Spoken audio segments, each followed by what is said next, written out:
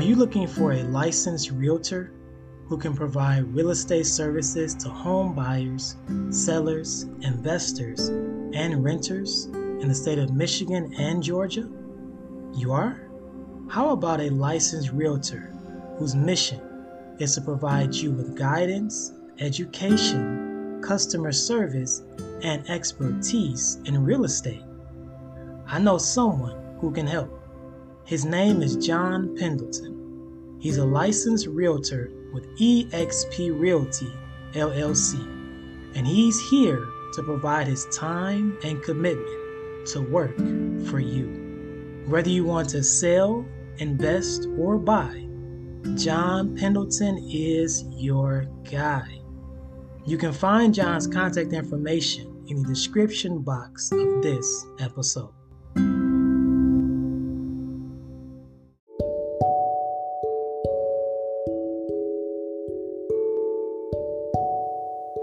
Are you looking to buy a home in the next 6 months?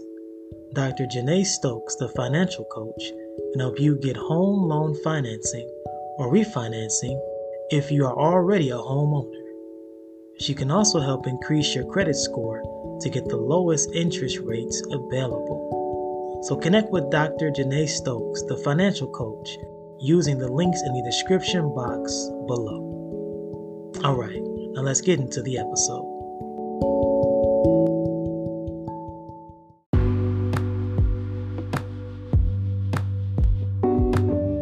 Shalom Aleichem, everybody. I'm not doing a full episode this weekend, but I do want to let you all know and give you all a hint as to what I'm going to be talking about next weekend, next Sunday, and releasing a full episode.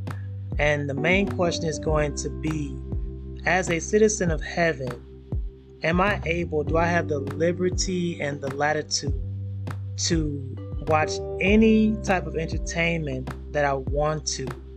Specifically talking about cinema and movies and films, and to even narrow it down and to niche it down even more, rated R films under the guise of edification and wanting to strengthen the governmental body of Yeshua, and looking for subliminals and looking for Hebraic and biblical parallelisms and things of that nature.